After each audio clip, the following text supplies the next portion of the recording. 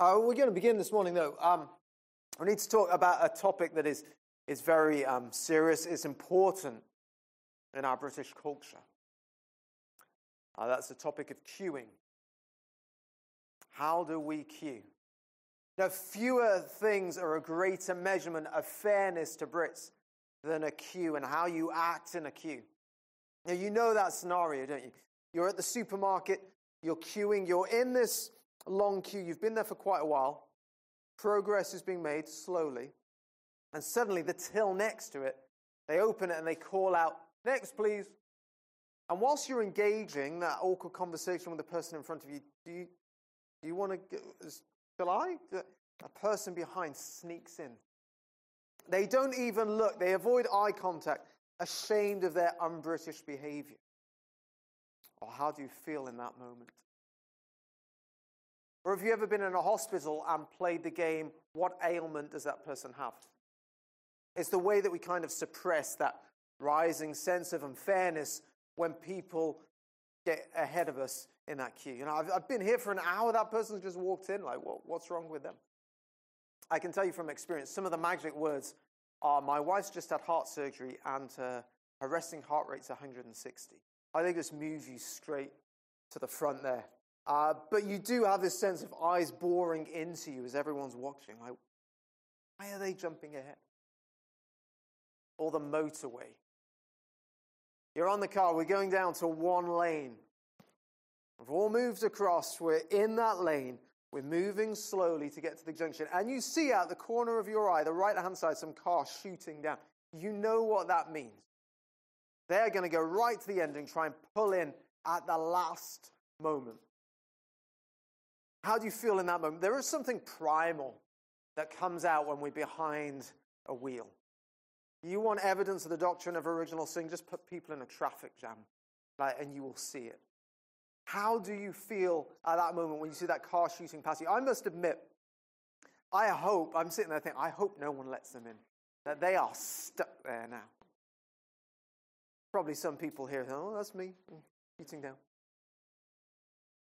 Maybe just to take it to something that's fairly recent. So just the last few weeks, there were tensions with the EU about vaccines.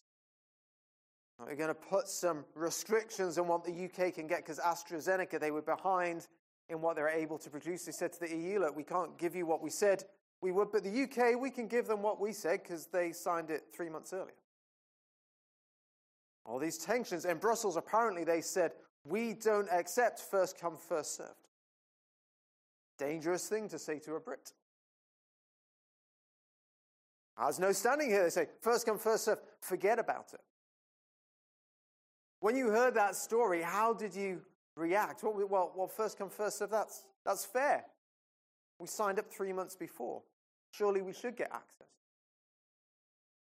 But then, of course, hearing that the UK, in total, we've managed to get about 367 million doses of a vaccine. That's over 5 times the population. Does that change it? What's fair in that situation? Does first come, first serve still stand? Now, my point is not to make some sort of political statement, but rather to provoke an internal reaction. Because the way that we react to these situations, it reveals something of our deep-seated beliefs about what we think is fair. Now, this morning we're going to be looking at the parable of, the workers is what the NIV calls it, the parable of the workers in the vineyard. And parables function in different ways. Well, sometimes Jesus tells a parable and it describes something. Now here, this parable disarms us. A bit like the parable of the prodigal son or the parable of the Good Samaritan. These parables designed to disarm. We get sucked into the story. And as we get sucked into the story, the emotive aspect, we lower our guard and our reaction reveals something about what is going on in our own hearts. Now, one of the challenges in studying these parables is that as we study them, we tend to bypass that emotive aspect. We look at it, we recognize who the good guys are, we side with the good guys, and we fail to see what's going on in our own hearts. Hence one of the reasons I wanted to just draw out some emotive reactions at the start. Perhaps when your guard was down, now before you suddenly bring your guard up as we study this parable. And so some of the questions we're going to consider this morning as we look through this parable. Now, what's our response? What's your response to this parable? And then how are you going to respond to your response? Before we do that, just a few words of background then. Rich gave us a bit of a summary before we went in. So we are picking up from what we were looking at last week. Now this all follows on. So Jesus, he meets this young man who comes up to him, asking him what to do to inherit eternal life. And we focused on about we need to change, we can't change, but we can be changed. A sense of lack this man has, and Jesus reveals, okay, what is this lack? What is it that you lack? And it's lacking in failing to reflect God, to image God perfectly, completely. The image of God is distorted within us, and we considered living distortions of the one who alone is good is never a good thing. There's this need for change. And Jesus says to the young man, verse 21, if you want to be perfect, you want to be complete, sell your possessions, give to the poor, and you will have treasure in heaven. Then come, follow me. We focused on the emphasis being the following me element. But this young man goes away. He's sad. He doesn't do that. He doesn't come and follow Jesus.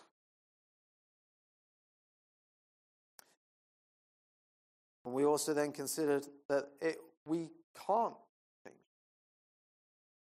What is, this is not possible for man, Jesus says in verse 26.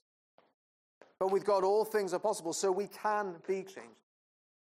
Jesus talks about this impossibility for us to enter into the kingdom of God, but God can bring it about. Now at this point then, Peter suddenly pipes up in verse 27. And he says to Jesus, we've left everything to follow you. What then will there be for us? Because Peter's been listening to this conversation, and Jesus has said to this young man, sell everything and you will have treasure in heaven. Peter pipes up and he says, Jesus, we have done that. We have sold everything. You've been speaking about a reward. What is this reward for us, and what is it going to look like? And Jesus goes on to make these promises. What is lost is nothing compared to what is gained. And yet Jesus discerns this sense of entitlement in Peter's words. Now already the disciples have been arguing amongst themselves, who is the greatest? And in just a few verses later of chapter 20, it's going to happen again. James and John. There's vying for power and who is the greatest. And so Jesus, as he speaks to the disciples in chapter 19, he says, yes, follow me, you are not going to lose out. Now, what is lost is nothing compared to what is gained. But, verse 30, but many who are first will be last, and many who are last will be first. And in saying this, Jesus completely undercuts this attitude of entitlement. And what he actually means by this enigmatic saying, it gets unpacked in the following parable. And you may have noticed verse 30 and then verse 16 of chapter 20, they're kind of like two bookends. It's this same parable, slightly different wording, where it's repeated. And so what that means gets unpacked in this parable. And that's what we're looking at this morning. Finally, just a few words briefly on the parable, what it is and what it isn't. I mean, Jesus, I don't think he's continuing to address specifically this question about reward. Jesus has focused in on that in verses 28 and 29. There he speaks about this abundance, 100 times as much. In this parable, it's not an abundance of wages that is given. It's a fair day's wage that is given. And so Jesus is moving on to teach about this attitude of entitlement. He's already spoken about the abundance of God's heart to give. And now he moves on to this new, but it's a complementary teaching point. The generosity of God's heart. It's still the same diamond that we behold, but we're focusing in on a different facet, a different side.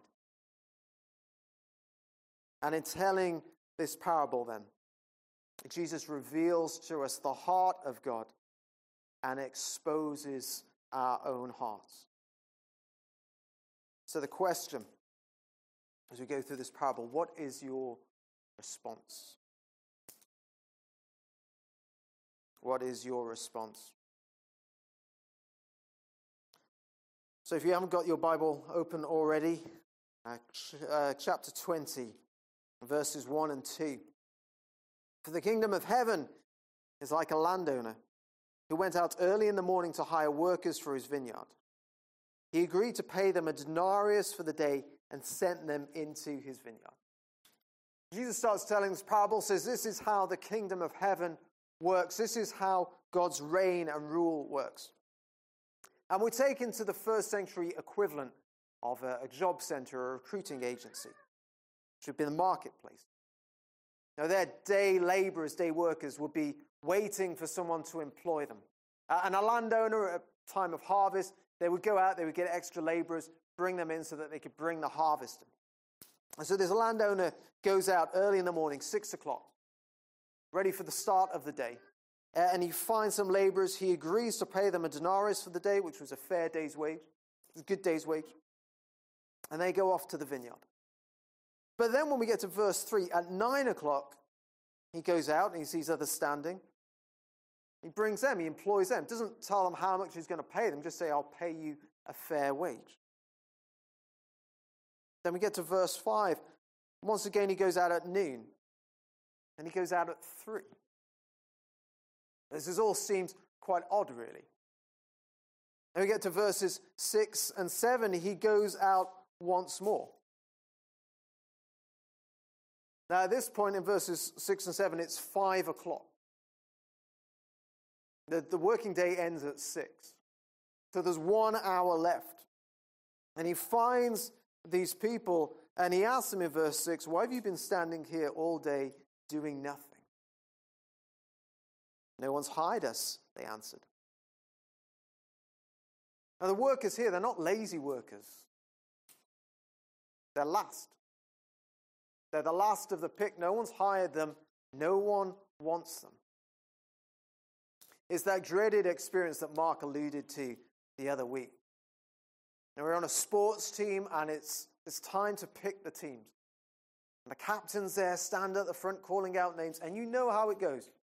Best friends, best players first. It's the one instance where you do not want to be the last one standing because you all know what it means to be the last one standing. The workers here, these are the last ones standing. No one wanted them. Now perhaps they look physically weak. Perhaps they've been employed before and they just weren't up to it compared to some other workers. Now the day's almost gone. It's 5 o'clock. They're still there in the market. Perhaps they're desperate, just hoping that they could get a little bit of work that day. Because in the first century, if you're a manual laborer, if you're not hired, you don't work. If you don't work, you don't get paid. If you don't get paid, then you don't eat. Your family doesn't eat. They needed work. But this landowner, he goes out 5 o'clock and employs them. And by the time they get to the field, by the time they start working, the day is pretty much going to be done. It's pretty much going to be over. And perhaps they're just hoping, well, even if we get there for half an hour's work, maybe we will get something. And we can at least take something back to the family. I think these parables that Jesus tells, he tends to take everyday experiences. And yet remember, Jesus is in the driving seat. He's controlling the narrative. And so it's worth us asking when we read these things, what's odd? Now, what's strange? What doesn't actually ring true to normal life? I mean, don't you think that landowner made an awful lot of visits to find workers? We've got a friend who's a farmer. The very first time we went to their farm, it was potato harvest. Now, the place is buzzing. They've got all these people there. They've got their relatives. They've got extra employees who are bringing in all the crop, who are sorting it out. Now, this guy's been a farmer for years. His dad before him was a farmer. His dad. He's got a lot of experience, and he knows when it comes to harvest time how many people are required to bring in the crop.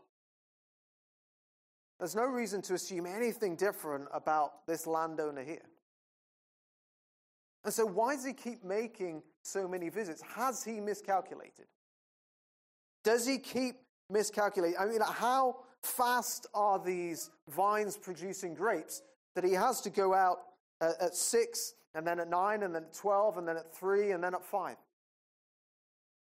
Why does he keep going out? Why does he keep employing people? Something else is going on here. Remember, a manual laborer, if they weren't hired, they didn't work. If they didn't work, they didn't get paid. If they didn't get paid, they didn't eat. And this landowner is just going out looking for workers. It's as though he is looking for an excuse to provide for people's needs, looking for an excuse to bless them. And then in verse 8, we come to something else that is odd and that is strange. So the landowner, he calls his foreman in and he says, I want you to pay these people. It's the end of the day, but we're going to reverse the order in which we pay them. That's a weird thing again to happen. Jesus is drawing our attention to something. There's a point that wants to be made here. So again, it's telling us, it's signaling to us that we need to focus in here. And so he brings first those last workers, those undesirable workers. They're paid first. And those workers, verse 9, who are hired about 5 in the afternoon, they come, they receive a denarius. And so those first workers in verse 10, you can kind of picture the scene. They're there, they're watching it. They're like, those guys have not even been here for an hour. They've got a full day's wage. Now, we've been here all day, so we must be getting, doing the maths, like 12 days' wages. At the very least, they're expecting more than a denarius. And yet, when they come, when they're given their wage, they receive exactly the same. A denarius, a day's wage. And so verse 11, they grumble and they complain. Now, let's be honest. We can understand why they're grumbling and why they're complaining. It just doesn't seem fair. Why should those people who've not even worked for an hour get paid the same as us, who've been working for a whole day, and we've had the heat of the sun boiling down on us, and we don't get any more? The owner of the vineyard then replies to them with a series of questions. In verse 13, first saying, I'm not being unfair to you, because didn't you agree to work for a denarius? Yes. He's not cheated them out of anything. He's not going back on his word. He's not giving them less than they agreed to. The next question. Don't I have the right to do what I want with my own money? Well, actually, yes, you do. But the third question, and this is where it stings, are you envious because I am generous? Why is it that these workers were angry? It's not because they were cheated out of something. It's not because they were treated unfairly. The reason that they're angry, the reason they complain and they grumble is because grace is extended to others. And in their mind, that's not fair. And because we probably know something about this parable, we can miss feeling some of that sting. Because theologically, we know we shouldn't agree with those workers, those first workers who grumble and complain. Theologically, we know they are in the wrong. But practically, how do you feel when someone cuts in that queue before you? Practically, how do you feel when that car bombs it down the motorway to pull in at the last moment?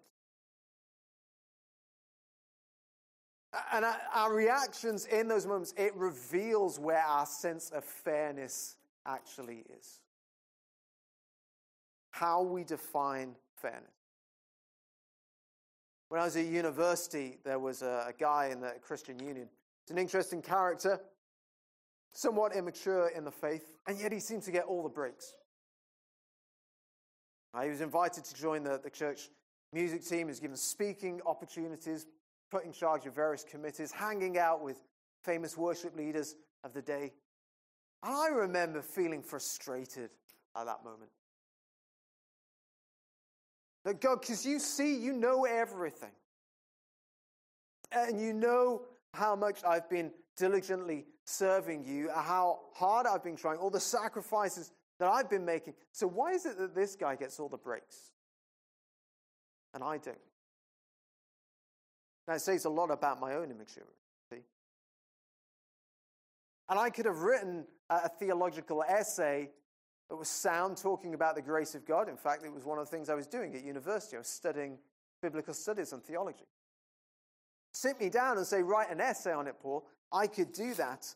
But my reaction in that moment actually revealed where my heart was at and how I truly defined fairness, this sense of entitlement.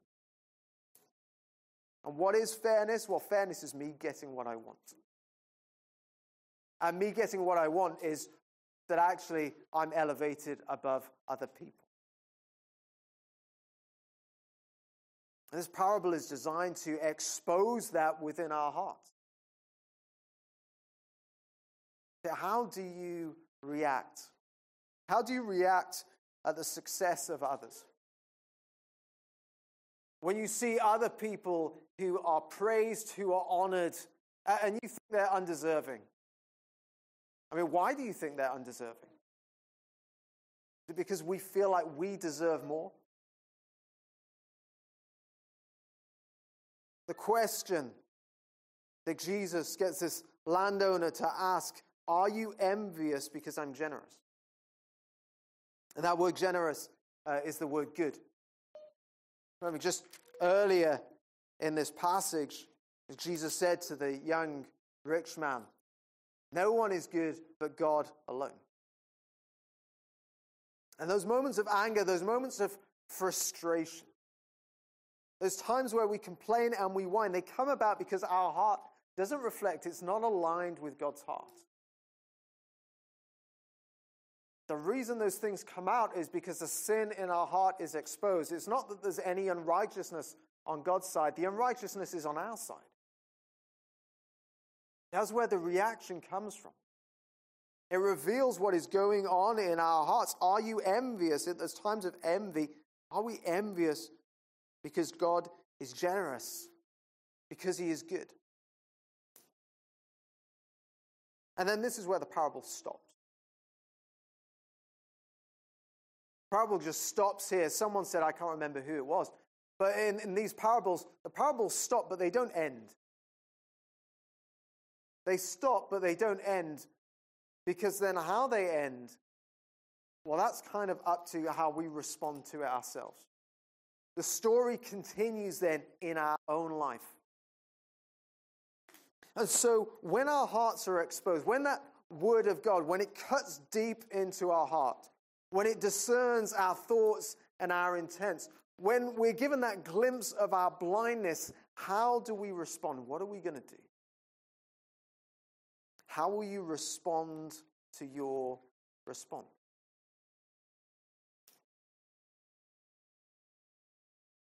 This parable here, it lays bare our own hearts, but it also reveals something of the heart of God.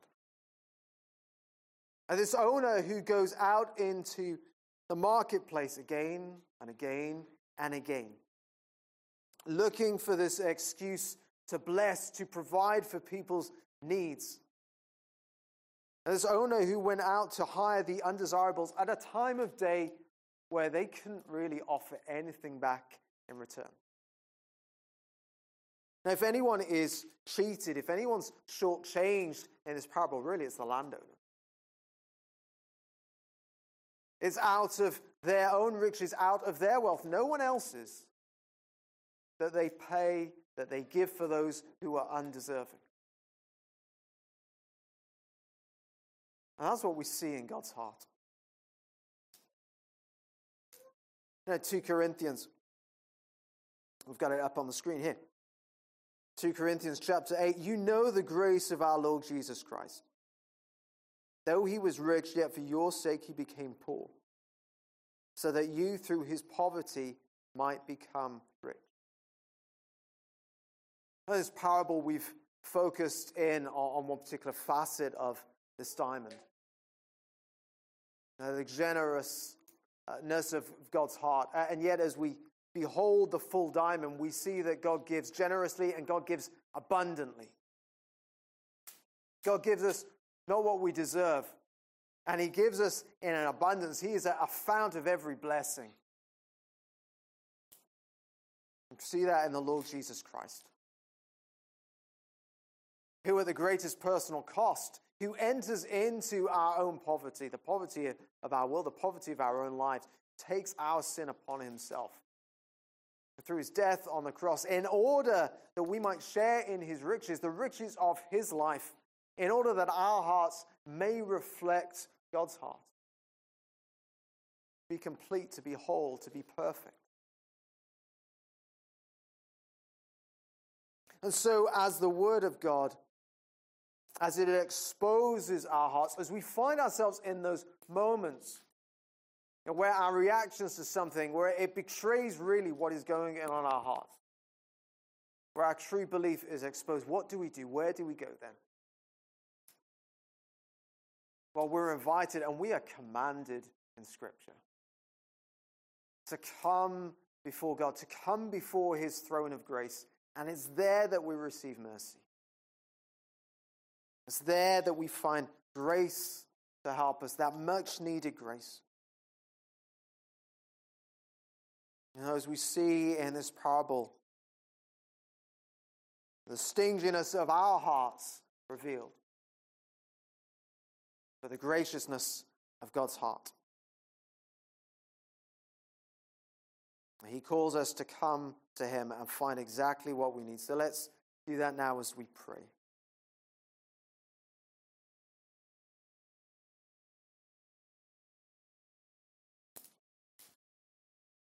Father, as we considered last week,